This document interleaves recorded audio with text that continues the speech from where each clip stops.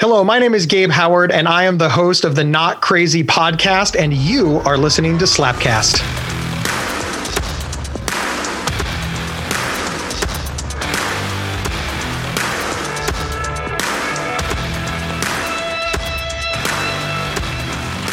It is so good to be here today, everyone. I can't even tell you how excited I am. First of all, we are already on episode 20 here, so if you'd be so kind to like and subscribe, and feel free to contact me anytime at slapcast@relayleadership.org. We are only posting one of these every other week, but I'm telling you, I feel really proud that we've hit 20 episodes. I'm really excited about this. Now, we are at the start of November, and like a lot of people I know, we are in the thick of planning for 2020. And I can tell you, we have some amazing ideas, programs, and learning opportunities on the horizon. There's one yet this year and a couple others in the very near future that I want to make sure to tell you about. So first, we have a workshop. It's our flagship program. It's called Care to Lead. It's a 6-hour workshop. We get it all done in one day. It's about awakening the servant leader in you. This is a program that focuses on your mindset, but also we give you lots of tips and strategies and tactics for showing up like a servant leader. It takes place on December 12th. It's at Cohatch in Worthington. All you need to do is go to relayleadership.com/care to lead. You can find all the details and information on registering. Listen, it's only $250. That's for a full day workshop, your materials, and we feed you plenty of snacks, coffee, and we give you like a whole lunch. So make sure you sign up for Care to Lead on December 12th. We already have, I think, about 15 or 20 signed up. So we're already getting a pretty full house. So it's going to be a great group. The other two opportunities, they actually don't begin until 2020, but because we're in enrollment now, I want to make sure you're aware. The first is Next Gen. Next Gen is a 10-month program. It's primarily for young professionals who are high potential, high performing young people who want to be or are in their first leadership role. It provides you with the emotional skills and the mindset, the growth mindset that you need to really accelerate your career. We want to help new leaders or would-be leaders to stop thinking like individual contributors and start thinking like leaders. Listen, leaders make decisions differently than individual contributors, and it takes emotional intelligence to do this. So what we do in Next Gen is we focus heavily on emotional intelligence. We help you work on your mindset. You get coaching, advisory, or mentorship. You get assessments, lots of workshops. You can learn more. You can either nominate yourself or a rising star at your organization. All you have to do is go to nextgenleaders.com. That is spelled N as in Nancy, NXGEN leaders.com. But you do need to hurry because even though the program doesn't start till January 30th and 31st with our 2-day kickoff, we do need to know by December 13th if you're in, because there's assessments that take place ahead of time. There's a little bit of very light pre-work, and so we actually need to know well before that January 30th kickoff date. Then we have Exec Gen. Exec Gen is for professionals that have 20 or plus years experience, and preferably they have supervisory experience, okay? This program will enhance your established leadership style and then challenge you to embrace a servant leader mindset and style so that you can really elevate who you already are as a leader. We also work on mindset in this program, emotional intelligence. In Exec Gen, you get several assessments, not only for yourself, but we train you in one of them so that you can use them for your team. You also receive 10 one-hour one-on-one executive coaching sessions, and that alone right there is worth half of the fee for the program. So you get a ton of executive coaching from licensed and certified executive coaches in Columbus, Ohio. So this program packs a ton of value. You are not going to want to miss that if you fall into that category. So if someone you know or even you yourself wants to be a part of Exec Gen, for that program, you're going to go to the Relay website at relayleadership.com/execgen. And similar to Next Gen, there's a nomination form there. All you have to do is click on it and follow the instructions. So on today's episode, we have Gabe Howard. I met Gabe several years ago when he spoke for us at one of our events. Gabe is a speaker, an author, a podcast host, and a truly funny guy. And he's someone who lives with bipolar disorder. He talks about this on his podcasts. He speaks about this all over the place, and he's asked to do this for good reason. He has a book. It's called Mental Illness is an Asshole and Other Observations. It's a book that helps make mental illness a little less scary and more understandable for everyone. Gabe is full of energy, and I'm really excited for you to meet him today.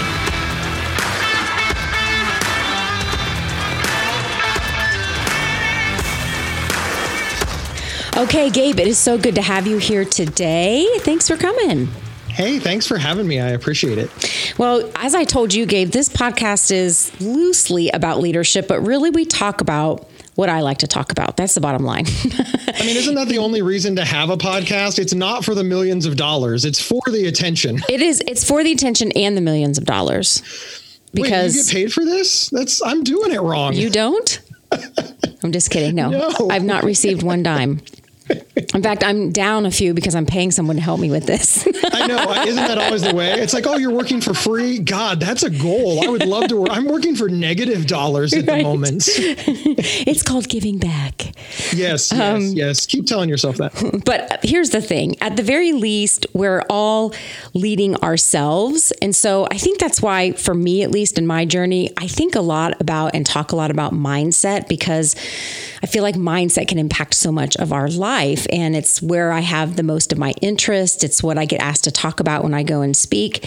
And when I think about this podcast, I started thinking about guests who have really specific platforms and perspectives. And you're one of those individuals. But then also that I could have an interesting conversation around mindset. And so because I spent a lot of time on mindsets, I thought it would be interesting to explore with you how mental illness impacts mindset, right? Because maybe the strategies and tactics that I would normally suggest that people use to address thinking that doesn't serve us well, so to speak, that might not work for someone dealing with mental illness. I don't know. I'm just curious about that. So I wanted to talk about that today. Now, in your official bio, I see that in 2003, you got this official diagnosis with bipolar and anxiety disorder. There was a commitment to a psychiatric hospital before that. And in short, you suffered from these untreated disorders. And I even read on your bio that you had some thoughts of suicide. I would really like, before we get into the main topic tonight, just to share with the audience a little bit about those early days and what it felt like to have no one really understand what was going on, and then what happened as a result of that. Hey, this could take forever. I don't know how long this podcast is, but Reader's Digest version. Yeah, the Reader's Digest version is so first, let's say when you said nobody knew what was going on, I want to point out that included me, right? Oh, I didn't know what was going on. If I would have known what was going on, I would have done something about it. So I had all of these symptoms of bipolar disorder, and I thought it was just my personality.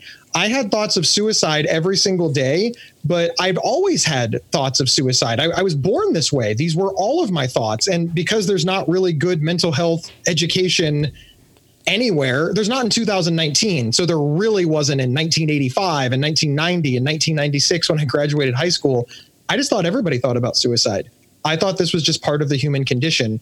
And of course, that allowed all of this to fester. And I really choose fester on purpose, because it would have been hard enough to deal with all of this if we would have caught it like young and early and did all the right things. But we waited until it was like a rotten, moldy mess in the back of a refrigerator when nobody wanted to touch it, and like it made grandma pass out before we decided to clean the fridge. Mm-hmm. And now nobody wants to handle it or touch it. And everybody's blaming each other. How did we get here? How did this happen? And it just became a nightmare that I'm in the center of and expected to do something about. Yeah. When you finally got help, at what point along that whole path did that happen? 2003 is when I got help, and I got help in the most stereotypically way possible for a person with mental illness. I got committed to a psychiatric hospital, just straight up. One moment I thought that everything was normal and that Gabe Howard had an awesome grasp on life and that my way of thinking was the way everybody was thinking. And the next minute I'm locked in a ward with people watching over me. I'm on suicide watch. I'm getting, blood taken out. People are telling me I have to go to group. I'm being told that I'm severely mentally ill. Pills and shots and scary, and everything is just happening. And I really want to remind everybody that an hour before I was admitted to the hospital, I thought I was normal, completely normal. That's actually kind of scary, because I think it might cause everyone to question, like, wait, do I need help? But that actually leads me to one of the questions I had on my list was, if I'm mentally ill, do I know? And it sounds like you're saying, at least in your case, because I know you can't necessarily speak for everybody, but in your case, the answer would have been no. I didn't know I was mentally ill. No, would you say that's true of most? I mean, I think that it's true of a lot of people for a lot of reasons. I always like to, take a little moment to give people hope and say, look, it's getting better. It's not 2003 anymore. And 2003 was better than 1980. And 1980 was a lot better than 1950. And we won't even talk about turn of the century psychiatry in this country. But improvement is still not perfect, right? When we're trying to improve things, you're not there yet. Yeah. We're not there yet. But I do want to say that, because I don't want everybody to think, oh my God, it's hopeless. But to your question of, are people walking around mentally ill or with mental health problems and don't know it? Absolutely, unequivocally. And there's multiple reasons for this.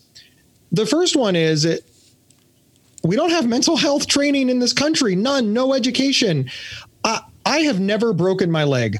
I have never broken any bone in my entire body. But I know basically what that looks like. Yeah. I know what that might feel like. And if somebody told me that I had a broken bone, I would be like, okay, a doctor's got to set that bone. Then they're going to put a cast on it. I'm going to have to use crutches or a sling. All of my friends are going to sign it. And I'm not going to wonder, how do I explain this to my mother? And is she going to be ashamed of me? I have all of this knowledge about something that has never, ever, ever, ever, ever happened to me. This doesn't exist with mental illness. It doesn't exist with a mental health crisis. And more importantly, that shame component. Yeah. The last part of my analogy is, I'm going to have to wonder if my mom's going to be ashamed of me. So many people believe that mental illness is a result of a bad family. And I was one of those people. See, my family, they kind of knew that I was weird. They're not unobservant. Sorry, let me start that over. My family knew that I was weird. They're not unobservant. They knew that I was different from other kids and that I reacted things differently. I mean, they were punishing me for what we would later find out were symptoms of bipolar disorder. So they had this idea in their head that something was up, but they never thought it was a mental health issue, because they were good parents. And they were. This story does not zag to the left where I tell you that my parents beat me or that my mother hated me. No, they were good parents. My father had a job. My mother was a stay-at-home mom. The family ate dinner at the table. We were all heavily engaged with one another. Like, for real, they wouldn't leave me alone for nothing. So therefore, it couldn't be mental illness, because otherwise we would have to admit that my family was bad. We believed this nonsense. That is so true. That is such great insight, because and I think some of this might be generational, and I know that's that is a broad generalization. But what I mean by generational generalization, it is. Well, that's a mouthful. But what I'm getting at here is that I think for parents, I don't know how old you are. I'm 47, so for my parents, there was some undiagnosed and then later diagnosed mental illness in my family with one of my parents. And I remember when all that happened, how much shame was involved. You don't talk about these things.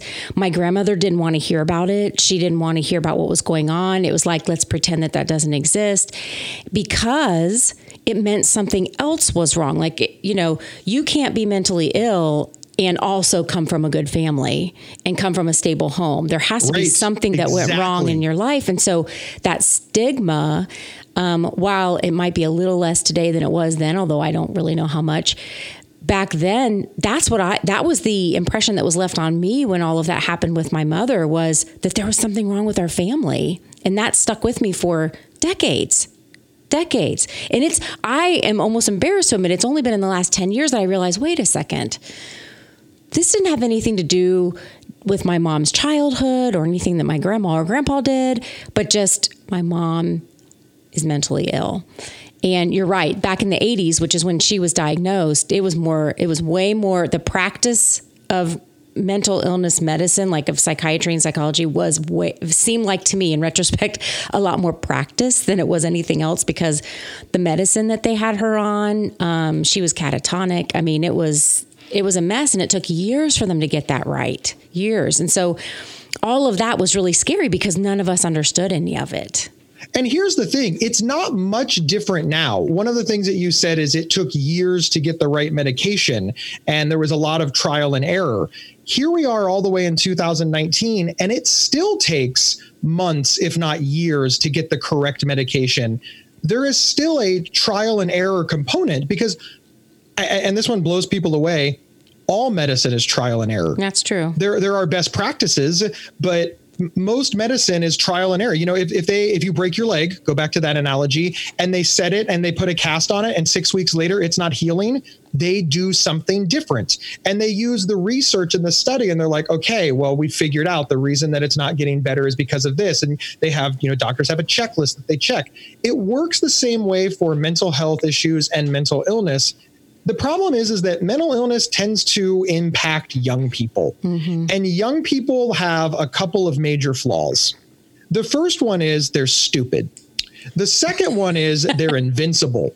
And I count myself in this group. Gabe Howard was once young, which meant that I was stupid and thought I was invincible. So here I am, 25 years old, and a doctor is explaining medicine to me. I don't need medicine. Medicine is something old people need. Right. I don't need treatment. Treatment is something old people do. I don't have any understanding of this because it hasn't been my experience, because in general, young people are healthy. So my understanding about mental health and mental illness was exactly the same as like pink eye. Like, okay, I believe that I have bipolar. Fine. Give me some eye drops. I'll be done in a couple of weeks. I believe that I have the flu. Give me the shot and I'll be done in a couple of weeks. They're like, no, you have a lifelong illness that you have to manage. Yeah, none of those words mean anything to me. Yeah. I don't know what a lifelong illness is. People my age don't get lifelong illnesses. And then, of course, that becomes another problem, right? I went to talk to all my peers. So here I am, 25 years old. I'm taking 7 pills a day. I'm going to the therapist once a week. I'm going to support groups. I'm going to doctors. And I tell all of my friends, the people who I trust more than anybody in the world, hey, I'm doing this. And they're like, that's dumb. Stop. Yeah. Well, of course they think I should stop. And then they say things like, dude, he just seems to be pushing pills on you. Oh, that's true. When I go to the doctor, they give me pills. Oh my God, Jim, you're right. You have figured it out. And now all of a sudden I'm getting my medical advice from, the internet and Jim. And Jim and the internet, they're not good places to get medical advice. No. And of course, I've now vilified my doctor. So that's even worse, right? My doctor is no longer helping me. He's now the villain. The pharmaceutical companies are no longer researching and making cures. No. They're big pharma. Oh yeah, they've got to be the big bad guy. And so now all of a sudden, all the people who are in a position to help somebody like me have been set up as the enemy. And it's not hard to push me that way because I'm young, I'm stupid, I'm vulnerable, I'm scared. And oh yeah, let's really, talk about the elephant in the room. Did I mention I'm severely mentally ill? And this is why people like me end up in really, really bad situations. Do you think there are any, and this is going to be potentially a controversial question, I don't know, but do you think... You ask it like I'm ready. Do you think there are any communities that tend to to this day, over stigmatize mental illness or create more barriers towards mental health for those who are mentally ill within that community that have not progressed in that destigmatization as much as the rest of culture has? So that was really a roundabout way to ask it, but I feel like the world has grown in their knowledge around these things. Now there's still a lot of growth that's needed, but do you think there are certain communities where it seems like that has not happened and people who are entrenched in those communities have a harder time getting help or seeking help because of the shame, because of that community. Does that make sense? Yes, men suck. That is probably the biggest group. When we talk about, is there a group of people who are causing mental health stigma and issues for people with mental illness more than anybody else? I would have to say men. Interesting. And I will use my own personal example because that's the best one. All I could think of when I got sick was, oh my God, I'm not a strong man. I got to be a man. Men don't deal with this. I'm sorry. Men don't cry. Men don't, men go to work. Men put food on the table. Men are strong. Men are tough. Men aren't in a corner crying because they're scared. That's some bullshit right there. You get out and work, son. Right. And I was terrified. Buck up. Terrified to tell my father. And And here's the fascinating part about being terrified to tell my father. So I'm scared to tell my father all of this. Now, he already heard I was in the psychiatric hospital. He already heard that I was diagnosed with bipolar disorder. I got mom to handle that. But now I'm seeing my dad for the first time. We're standing there and it's the dark. And I said to my dad, and I said, hey, I'm seeing a therapist. And I was scared to tell him. I was scared to tell my father this. My dad is a semi-truck driver. He is tough as nails. He drives a giant truck and he inhales diesel fumes all day. So he's just a really stereotypically blue collar guy. He taught me all of the stuff that a man should know. How to shave with the grain and don't wear Axe body spray unless you're a wuss. Hold open doors for women, be the man of the house. I mean, it was so stereotypical. I'm almost ashamed to admit it. And I said to my dad, I said, I'm seeing a therapist. And I just kind of held my breath because I expected my father to say something like, oh, dude, why are you talking to somebody like that? And my dad said, I see a therapist too. And I said, what? And I said it exactly. What? He goes, yeah. After your mother and I went to marriage counseling, it turned out that I was a lot of the problem. So your mom stopped going and I stayed. Wait, what? You saw a therapist about your marriage? You accepted that you were the problem and stayed?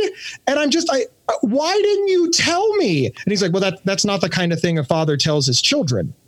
Look, he now knows how nonsense that is. Right. That's such incredible nonsense, but that's what he believed. He believed that being a good man was protecting your children from, some of the suckier things about life. Yeah. This was a value for him. He wasn't trying to be mean, but as I've pointed out to him, could you imagine if I believed in that value so much that I refused to see a therapist? That I refused to talk about my feelings and that I would have been trapped with suicide as my only way out? What if I would have rejected this because after all, I wanted to be like my dad? Yeah. I would have been in harm's way for nothing, because being like my dad was admitting that I had a problem and seeing a therapist, just like my dad did. But I didn't know that. And I talked to so many people that are like, I'm not doing that. That's for namby-pambies and all. They say much worse, but I'm trying to be polite. And I just think this is so sad. It's really, really tough to talk about your feelings. Like it's the hardest thing I've ever done, but you think that is weakness. Yeah. Wow. You've got it backwards. Well, I mentioned earlier, we talk a lot about mindset and leadership, in our organization Relay, but also on the podcast. And so kind of segueing into this idea of mindset, in a nutshell, when we talk about mindset, we talk about separating what we have control and what we don't have control over. And what we have control over is maybe not our initial thought, but what we think about that afterwards, which impacts the way we feel. That influences the way we act and gets us a lot of our results. And so we talk about this as a model for showing up in the world and changing your experience and those kinds of things. As I started thinking about you being on the show, I don't know, and I'm curious to hear your thoughts on this. I don't know that, first of all, I know that model is not, none of us perceives the world and experiences our life in a linear way like that. So I understand that, and that's true for everybody. But then it got me thinking about the people in my life that have diagnosed mental illness, that I know what they struggle with all the time. And I realized that for someone like that, and of course I'm not trying to speak to every audience, but if you happen to be in my audience and you're hearing some of those things, you might be thinking or feel a little defeated when that doesn't work for you. And I want to control those things, but I can't. And I don't even know that there's a need to do, you know what I'm saying? Like if there's a mental illness involved, is there any, or to what degree can someone really help themselves through mindset work or through like cognitive therapy, that kind of stuff? Is there a hope for people in that? And, or not? Or is that just something that's out of their reach? Because I always wonder about that. You know, does that seem, when I'm saying those things, does that seem very just unrealistic to that group of people? So you're right and you're wrong all at the same time. Here is one of the things that I hate about mental health advocacy. We call it mental health advocacy. Could you imagine that if instead of like cancer support groups or diabetes support groups or cancer advocacy or just on and on and on, we just had physical health advocacy? Yeah. And whenever something bad happened to you physically, we just said, oh, she's having a physical health issue. So the person who has the flu, physical health issue, and the person who just got shot 47 times in the chest would both be suffering from a physical health issue. No, those are worlds apart, right? There is just absolutely nothing in common with the flu and taking 47 rounds in the chest. But this is how we talk in mental health advocacy all the time. So the person who is literally in the throes of psychosis, they believe that monsters are eating their brain. They're hearing voices. They're running through screaming. They have lost cognitive function. And the person who is suffering from grief from the loss of their, parent or child or a death in the family are both talked about as if they're exactly the same. And this makes it harder to have an intelligent discussion. Yeah, that makes so much sense. That's actually really helpful to me because I had not separated it like that at all. And most people haven't. And to narrow down what you're saying a little more, here's where it kind of gets sucky, right? The person on the other end of the spectrum, the person, screaming and running down who has lost cognitive function, they really aren't in control of anything. They need crisis intervention and support. But there will come a point relatively quickly where they will be able to function cognitively.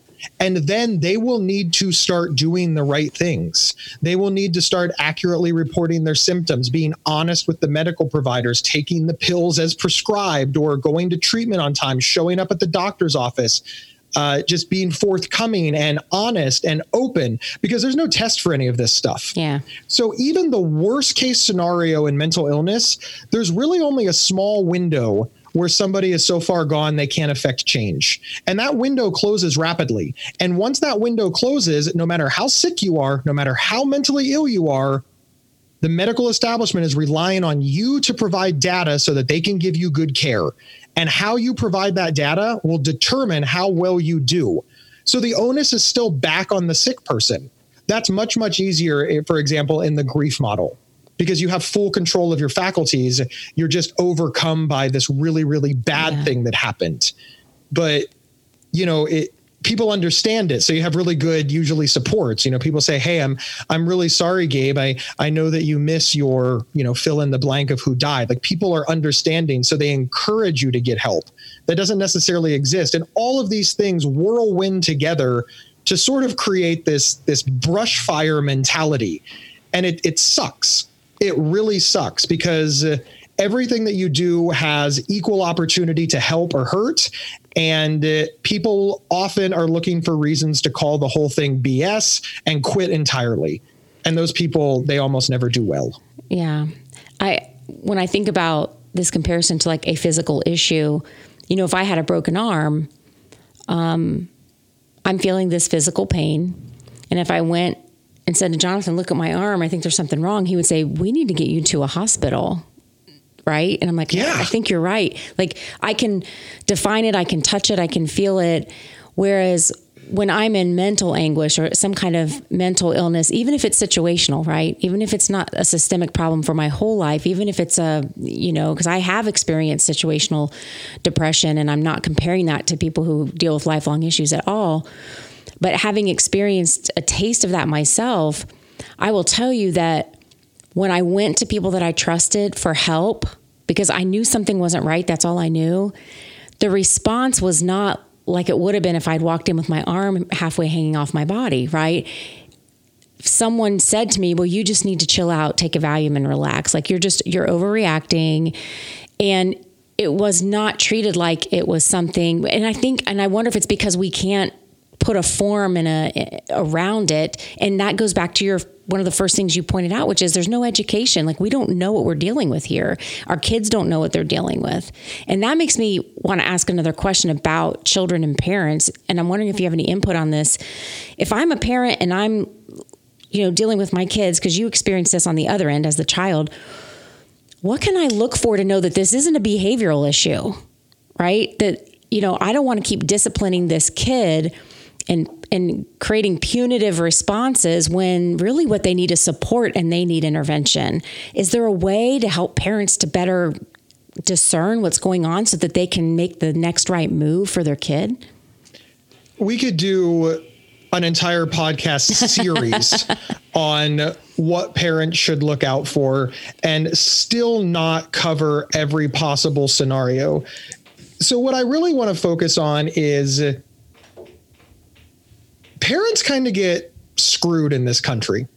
And I don't know I don't know what happens in other countries, but in America, parents, especially moms, get screwed because they're expected to have all the answers. They're expected to know what's going on with their kid, how their kid is feeling, what their kid is thinking. And there's this real pressure on parents, mostly mothers, to never make a mistake, which is nonsense. Mm-hmm. And when it comes to mental illness, we've already discussed all of the stigma, so we don't have to worry about that. We already know that that's a thing in our society. And then you're a parent and you're expected to determine whether or not your kid is bad or sick.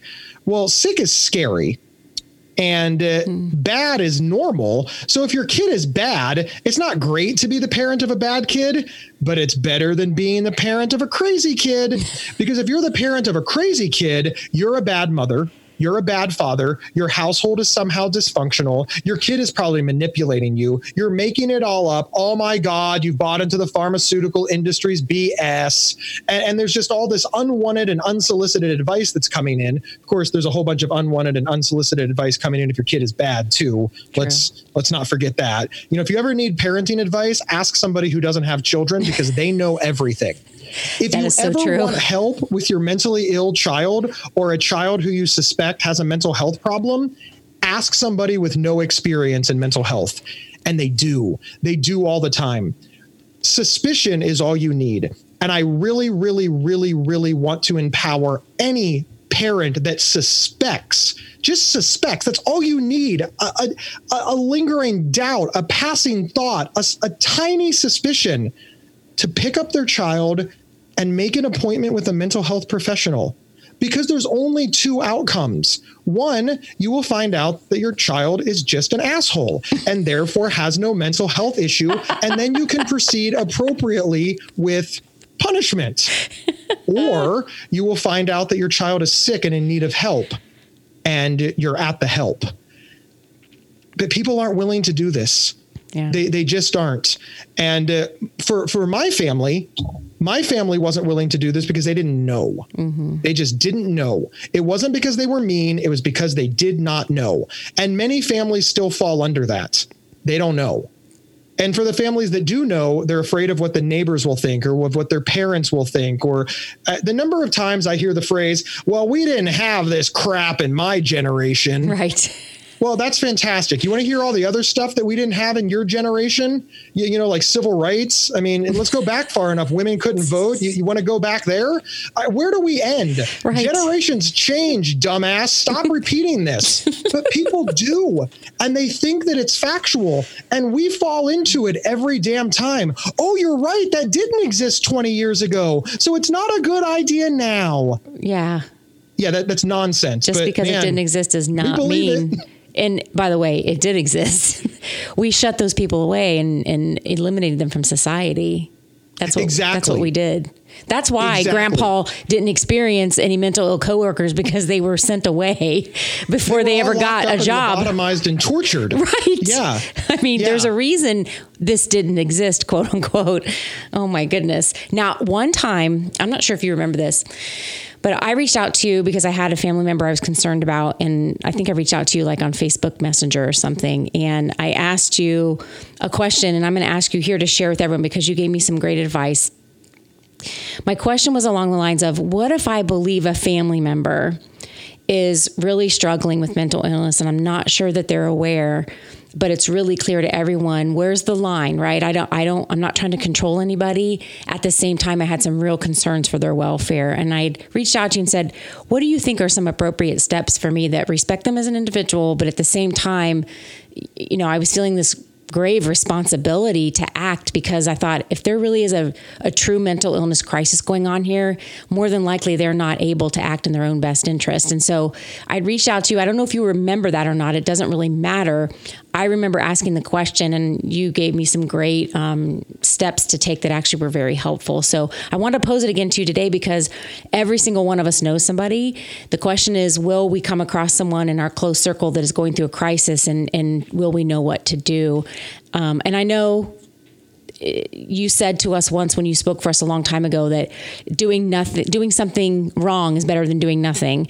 But specifically, what can we do if we suspect someone is in crisis? What are some initial steps we can take? And I'm not talking about a child now. I'm talking about an adult that might be a friend or a family member.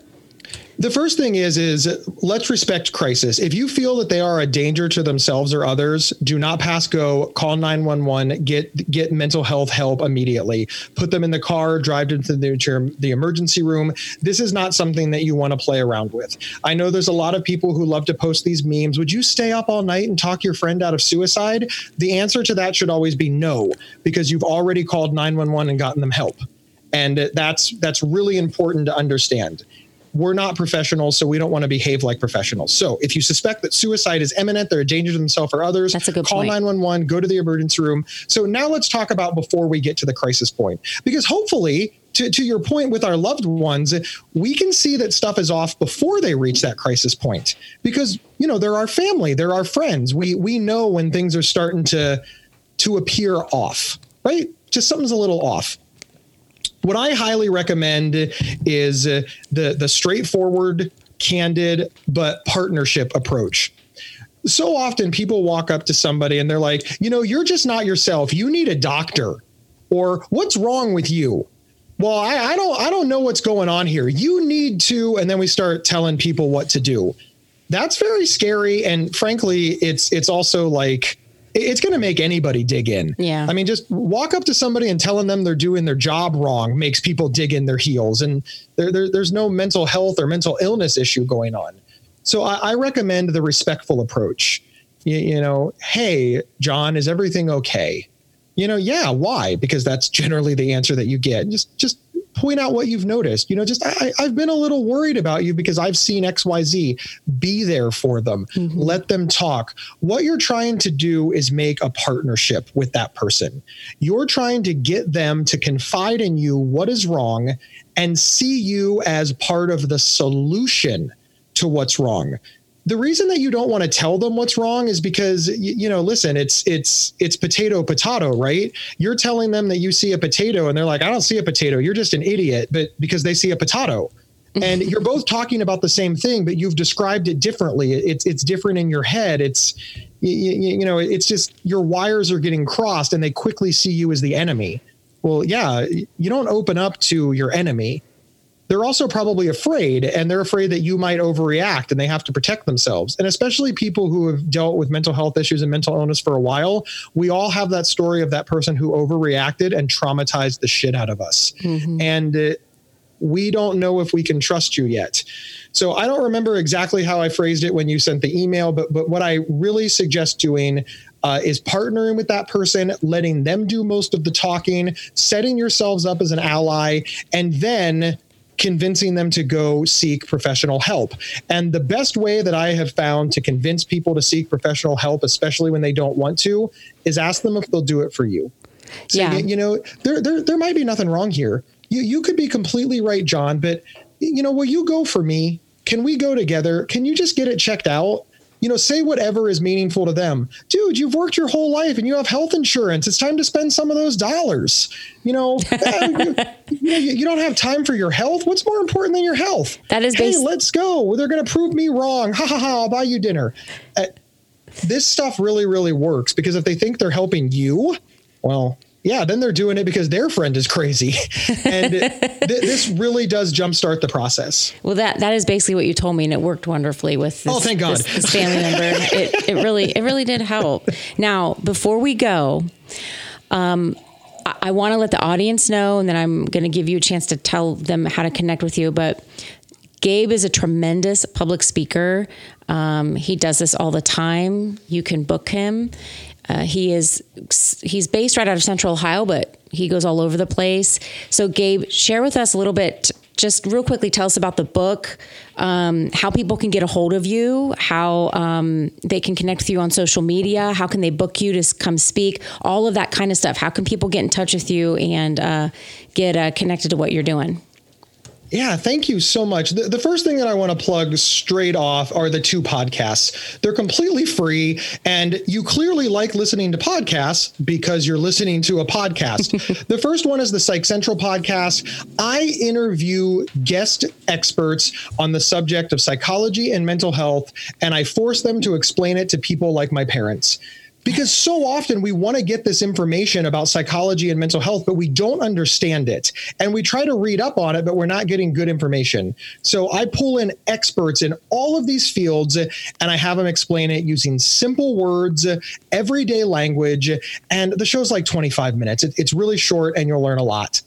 The next show that I have is called Not Crazy. It's the Not Crazy podcast. It's hosted by me and a young woman named Jackie. I live with bipolar. She lives with depression. And it's real, no boundaries talk about life with a mental health issue, with mental illness, and how we perceive the world. Because, we have stuff to say. And so often it's not looked at through the lens of people who are living with these issues.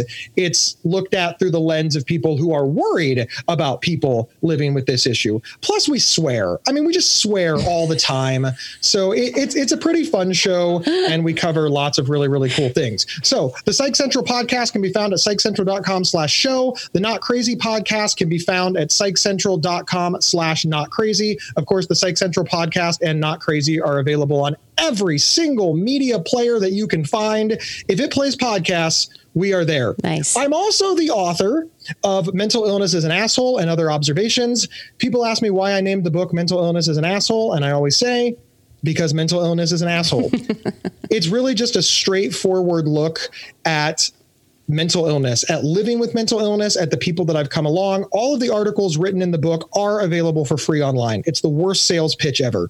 But if you want them all in one convenient location, nicely curated with all of the crappy articles deleted and removed, this is 380 pages of articles written between 2014 and 2019, all put together. And I'm really fond of saying that there is something in there that will make every single person happy, and there is something in there that will piss every single person off. Perfect. And I feel that is what a good conversation surrounding mental health and mental illness needs to do. That's a great day at work, actually. Fair. Yeah, right. Just because something pisses you off doesn't mean it's wrong. No. And just because something makes you happy doesn't mean that it's right. And I think that we need to stop exploring things from the extremes. And that's why I put a book together like this. And that really is why I named it Mental Illness is an Asshole, because it needs to have that flair for the dramatic. It is a self-help book, but it's not one written by a doctor. I really believe that everybody should read one good book written by a doctor about their illness and this book. I think they're companion pieces. Yeah. I really, really do. And then finally, of course, I have a website because it's 2019 and everybody has a website, GabeHoward.com. That's where you can find all my social stuff. And if you're really still listening to this and you haven't just turned it off yet, you can also email me at GabeHoward.com. And I will get around to answering your emails eventually, I promise. Hey, you answered mine and now you're here. So there you go. That is true. I've got to realize that there is a dark underside to answering emails, but, I haven't figured it out yet. No, I'm just kidding. I loved being here. Thank you so sincerely. Thank you for talking about this subject. So many places don't. Thank you so much, Gabe. We really appreciated having you on the podcast today, on the Slapcast, I should say. And we'll see you soon.